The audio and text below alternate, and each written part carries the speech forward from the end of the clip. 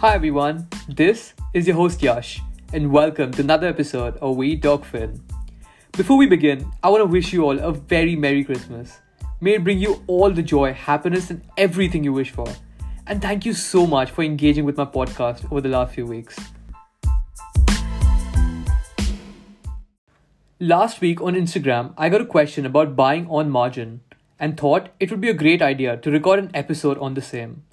Especially now, since the markets have been very volatile, and it links well with a recent personal experience and lesson related to buying on margin. So, what is buying on margin? Let's say you want to buy shares worth 100 rupees. One way, obviously, is to buy it all in cash with your own money. The other alternative is to buy it on margin. What you would do in this case is put up, say, 25 rupees of your own money and borrow 75 rupees from the bank. Now let's say the stock goes up 25% from 100 to 125. What would your returns be? 25%? No, nearly 100%. Because you've generated a profit of 25 rupees using only 25 rupees. You can sell that stock for 125, pay 75 rupees to the bank and whatever little interest they charge you, and still be left with nearly 50 rupees, 25 of which you initially began with, and 25 rupees as your profit. Now, before you get super excited and jump right in to make such a trade, please understand that buying on margin just amplifies your trade. It not only increases your profits, but also your losses. Now, in the previous example, imagine the stock fell from 100 rupees to 75 rupees. Your losses in this case would not be 25%, but 100%. You would have to pay 75 rupees back to the bank and be left with nothing. Further, if the losses extend beyond this point, the bank would take whatever action it has to take to recover the money.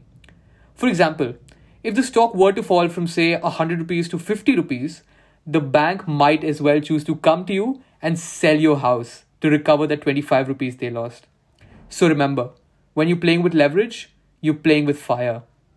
While in a bull market, this leverage can handsomely reward you, in a correction or times of decline, it can fuck you up. In fact, my favorite investor, Warren Buffett, strictly advises against borrowing money to invest in the stock markets. He says that the only way a smart and reasonably disciplined investor can get into trouble with the stock markets is through leverage. Leverage can make you go broke. However, there have been times in the past where the risk-reward ratio was so favorable that even Warren Buffett himself bought shares on margin. But it's very important to note the words, very favorable risk-reward ratio. Here's a personal example for you. I'd been buying heavily on margin starting April 2020 all the way till today. In fact, I still am with some stocks. When the markets were rising, as a result of this leverage, my portfolio almost had a 3-digit alpha. Well, 97 at the peak. Alpha of your portfolio is essentially the excess returns you generate relative to the index. So from October 2020 till October 2021, when the returns for Nifty were 55%, my returns were 152%, which is an alpha of 97. However, over the last 2 months, the index is down just 10%, while my portfolio is down significantly more because of the same leverage. My alpha is down from 97% to just 35% as of today. Well, how much did I lose? In the last 40 trading sessions, I've lost nearly 40 lakh rupees, all because of this margin buying. What was the mistake I made?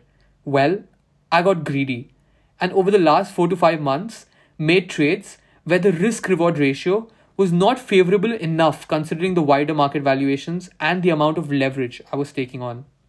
Further, even though it was quite apparent after the first decline that there could be volatility ahead, I did not hedge my positions with say some derivative instruments like put options.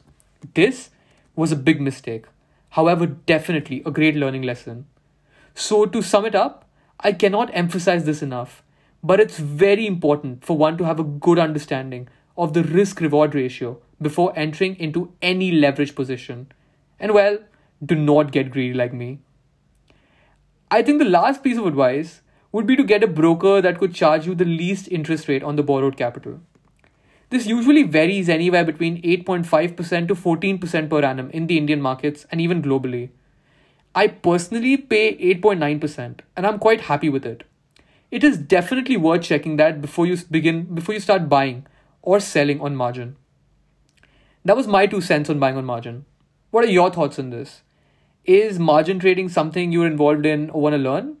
Do let us know your thoughts. If you have any suggestions for us, please reach out to us on our email address, wetalkfin@gmail.com, or on our Instagram page, wetalkfin. Well, until next time.